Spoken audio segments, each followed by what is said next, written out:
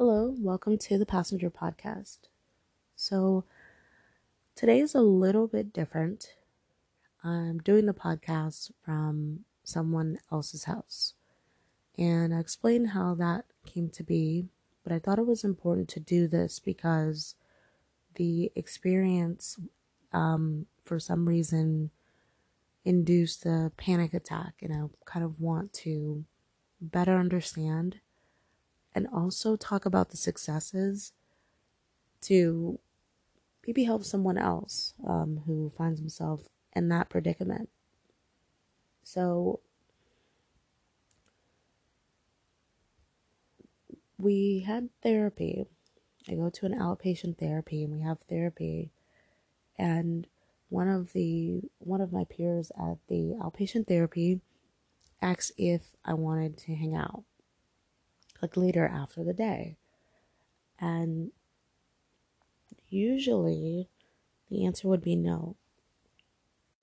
Like that would be my first reaction. But in this case, I thought of a goal that I set for myself to be present and mindful. And I knew that if I was at home, that probably wouldn't be the case. And the reason is I spent a lot of the week implementing a lot of the behaviors that I have been working on. Whether it was speaking up and making changes in therapy, etc. So it was an emotionally exhausting week because I was now doing the things that I was thinking. And that meant spending the weekend likely emotionally depleted and wanting to tune out the world. And I planned for that. So when the peer asked if I wanted to hang out, I didn't want to take too much time to think about that because the answer would be no. And so I ended up going, and they had some other errands to run. So they actually dropped me off at home. They ran their errands, and then they were to come back. And then we would go to their house. And it was during that period of time, while they were running errands, that the increasing anxiety started to rise. And the self-awareness practice, the mindfulness tells me when that's happening. I know when that's happening because I'm not able to focus. I'm very tense. And just not able to really get anything done.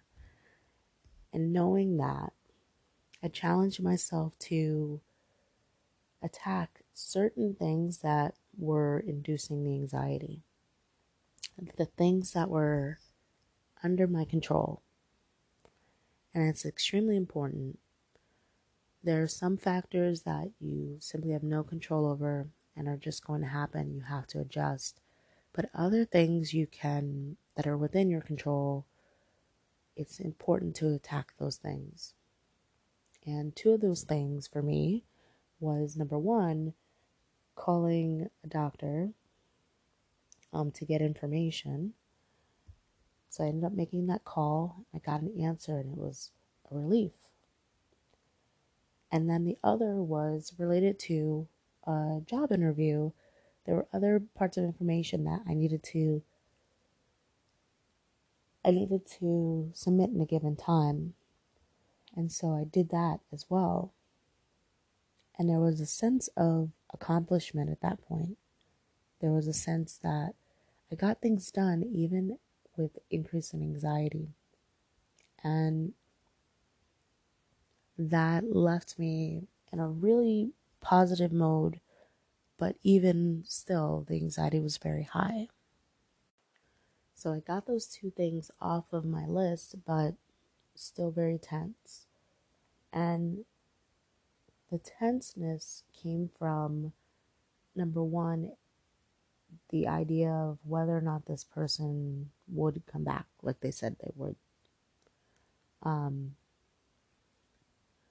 do I cancel or do I wait for them to cancel? In my mind is that's what they're going to do. They're going to cancel. They're going to say something came up, and that letdown feeling is going to, arise.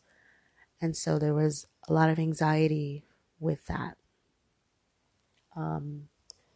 That's an example of something that was out of my control, and yet I needed to prepare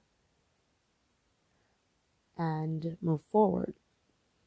And so what I mean by that is it would be very easy in those moments to not prepare and, okay, so I'm just not gonna get ready to go. So if they call, I'm not gonna be ready, which means I can't go.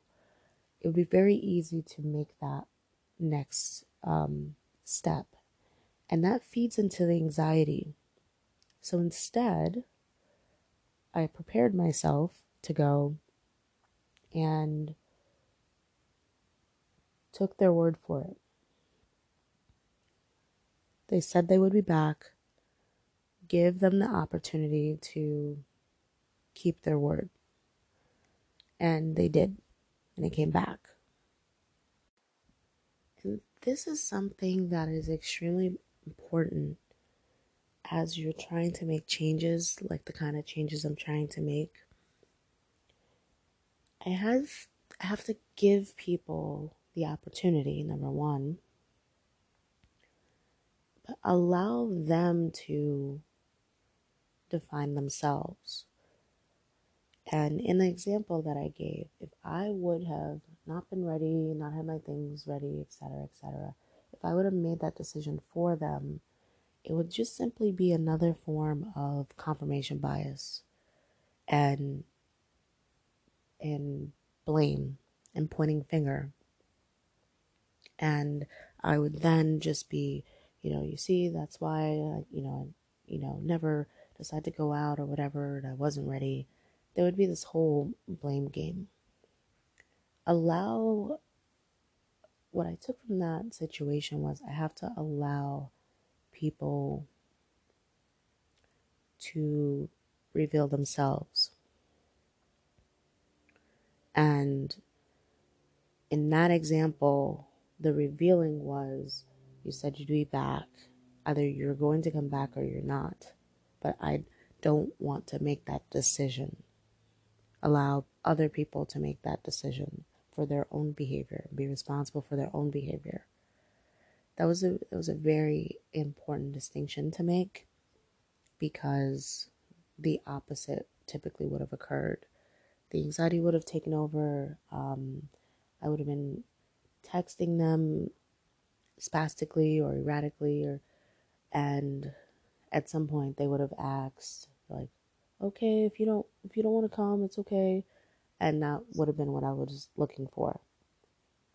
And so this was a totally different approach, that hey, while they're away, there are actually things in my control that I can do to decrease my anxiety in this moment. Let me focus on that, not whether or not they're going to let me down, because I can't control that. And nonetheless, they did come back, and we went to their place. And similar to the weekend before, this is a total shock to my senses. New people, new experiences, and things I'm seeing or hearing, etc., etc. It's all of that. And I had to kind of prepare myself, but still very nervous, even on the ride to their house. Very nervous. And the nervousness, I would say, or the anxiety, the tenseness, it was brought on by a plethora of things. There was a ton of different emotions that I'll kind of touch on. But one of them was thinking of all the things that could go wrong. And what's interesting about that, if I compare the weekend before, that would have maybe been more of a time where I would think of the worst.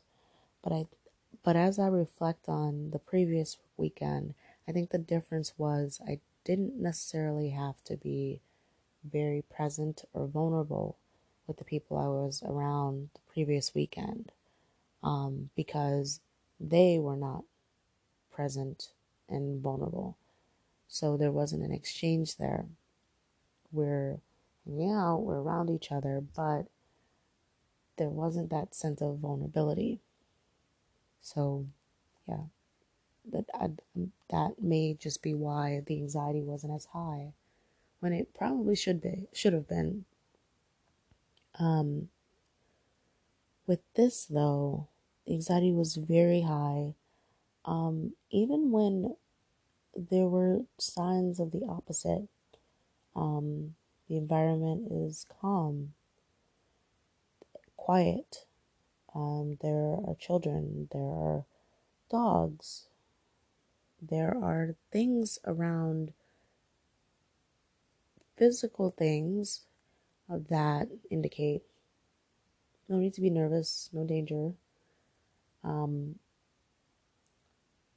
the energy, I can't blame the energy. The energy is not negative or tense. I'm feeling that inside, but that's not the it's not the energy around me. Yet the anxiety is still high, and even, dare I say, higher, even though I got those two things off of my list. That lasted for a little bit, but it shot right back up. And part of me thinks it's related to just being emotionally spent.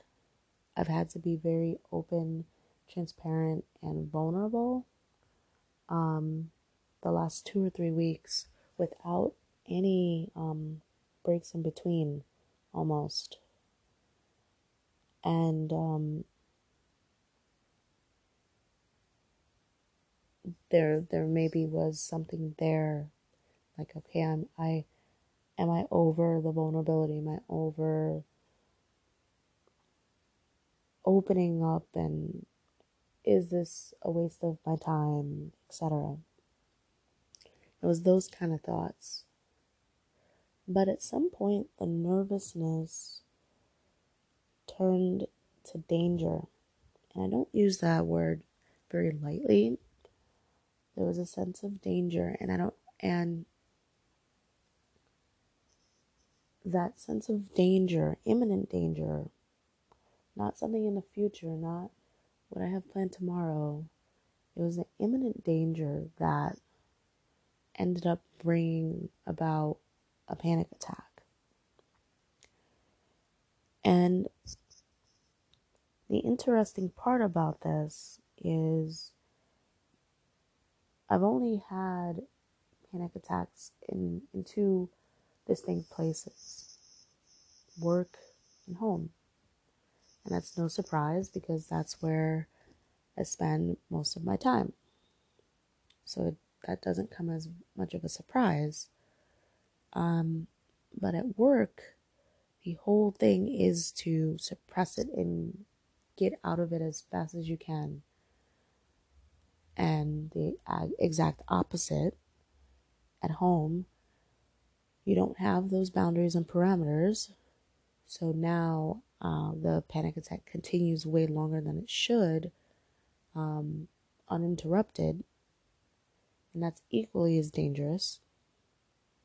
And it also happens without support. So that's equally as problematic. This was a little bit different because I was utilizing introspection as it was happening. And I'm happy to say that, because it means I didn't lose total control, even when feeling out of control and feeling danger.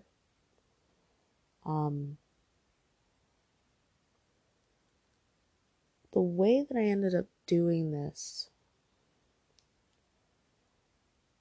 it comes down to the mindfulness and the presence, being present. I could already sense that anxiety was at its peak. Problem was, I wasn't home, I wasn't at work, and I'm looking around and I don't see anyone else that seems to be scared or in danger. So that's the first observation. Looking at my surroundings and asking myself, where is the danger? Where is it? Can I point it out? And if I can, address it, but look for the danger. And that's a stage that I had to go through. And this is part of what some would call cognitive therapy, and addressing the distortions that we sometimes carry. And in my case, in that moment, it was, I am in danger, imminent danger. I need to prepare. I need to be aware, alert, ready for anything.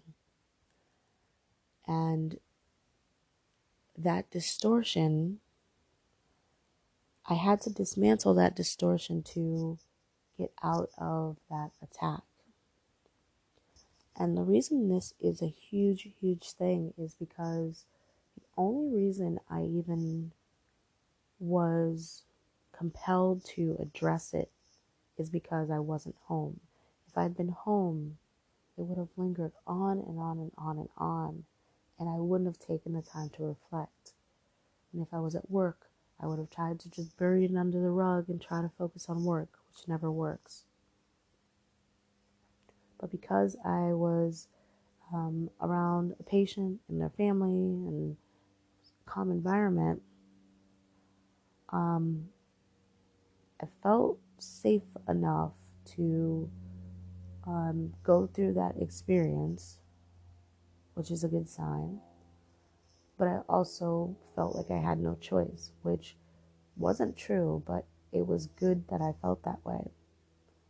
That I had to just go through it and trust that the people around me were going to either support or not judge or whatever. But I just had to go with it and attack that distortion. Where is the danger? Literally look around. Where is the danger? Is it the dogs?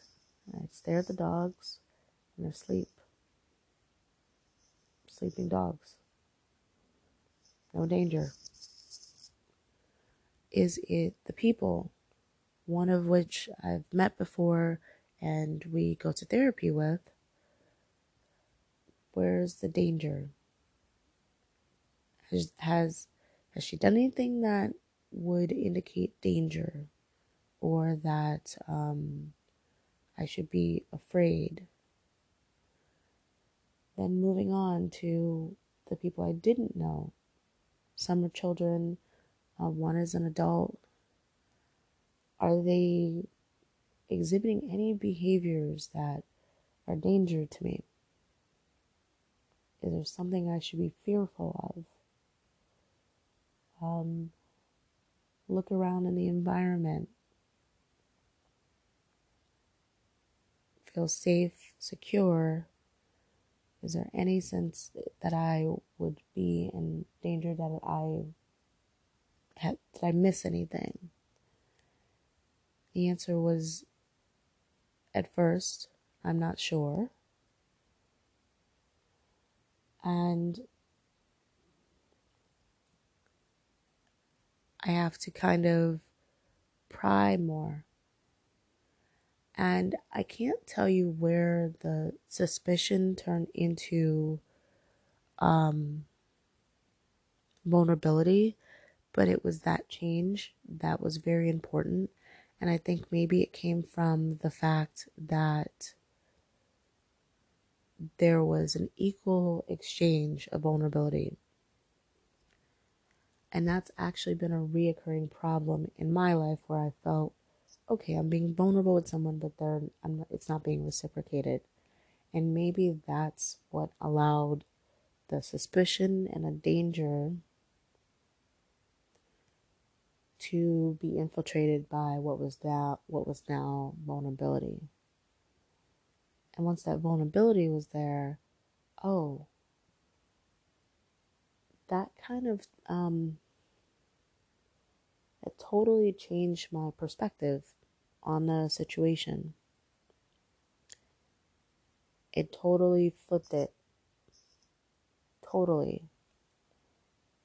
And now, what I was thinking, going back to when the person asked if I wanted to hang out, now what I was thinking in that moment was they are the ones that are taking the risk. When they came to come pick me up, they are the ones taking the risk. When they came to being around their family, they are the ones taking the risk. It gave me a perspective shift that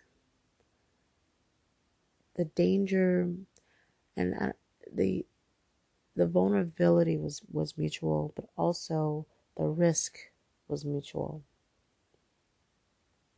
And that for me told me I didn't need to be afraid. That the person was too being vulnerable. And that made the danger subside. The best way to describe it, it would be like if um if I'm sitting there, holding my weapon ready to shoot, and the other person puts their weapon down, it would be like that. Like they're not a threat. If they were a threat, they wouldn't put their weapon down. They wouldn't, um, you know, be, with their hands up or something. It's that idea that they're not a threat. Why am I still seeing them as one?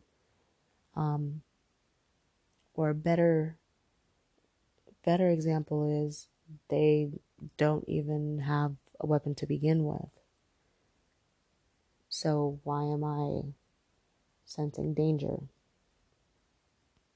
And so nonetheless, I took myself through those questions.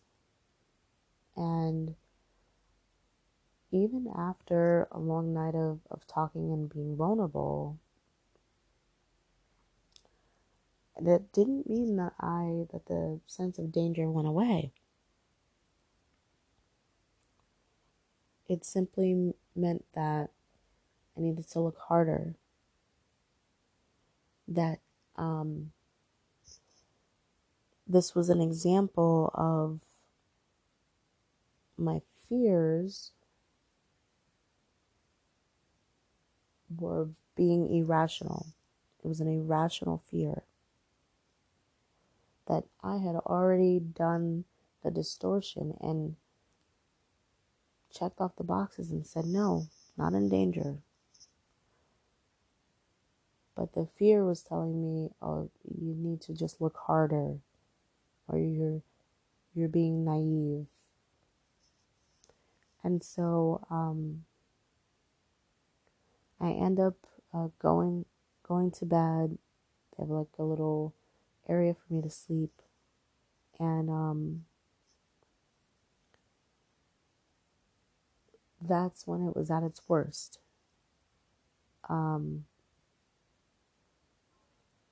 Just heart pacing, shallow breathing, all of the makings of an attack. And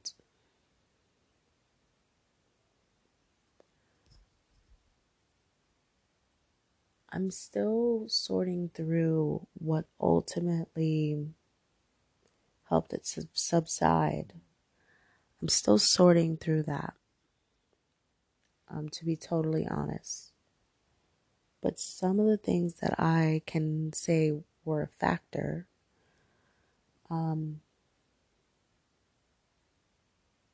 was once there was room to hide. And I have to kind of be honest about that. I went to a separate area and was able to let the rest of the panic continue.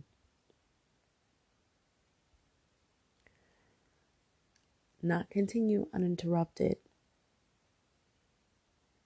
but I did let it continue.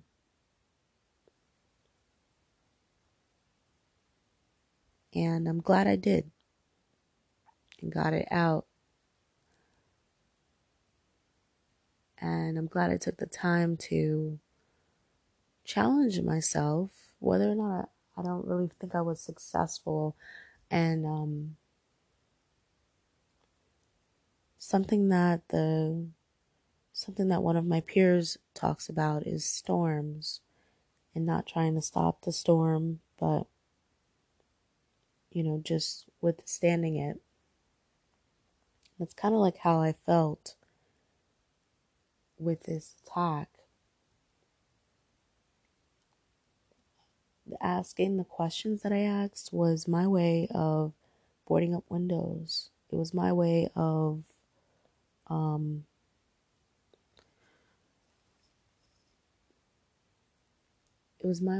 preparing to withstand the storm.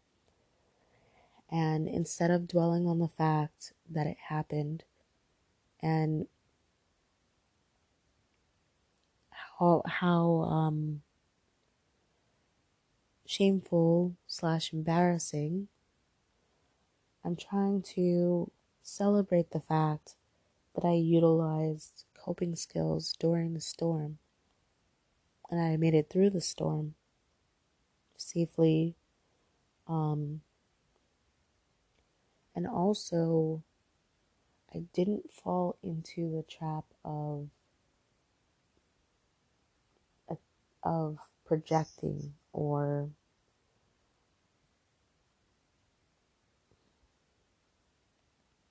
I didn't make it someone else's problem. In fact, I ruled out everyone else. It's not the dogs, it's not the people, it's not the environment.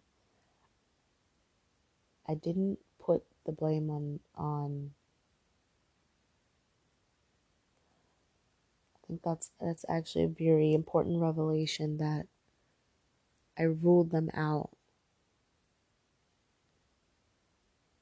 like a detective, ruling out a suspect. Once you rule them out, you stop pursuing that thought.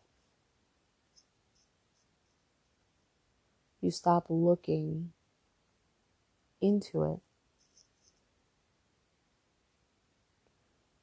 And that was pretty huge. That was pretty huge. So I will talk a little bit more about this experience, but that's all for now. I just thought it was important to point out using a lot of the tactics that I have learned in the moment. And maybe I didn't do it perfectly, and there's things that I wish I could do over again, but using those tactics in the moment, it's like, you go to a self-defense class, and then finally, unfortunately I should say, you have to use it in a real life situation. This was a real life situation where there was no imminent danger. I ruled that out, and I had to cope myself through it. So that is all I will say for now. As always, thank you for listening.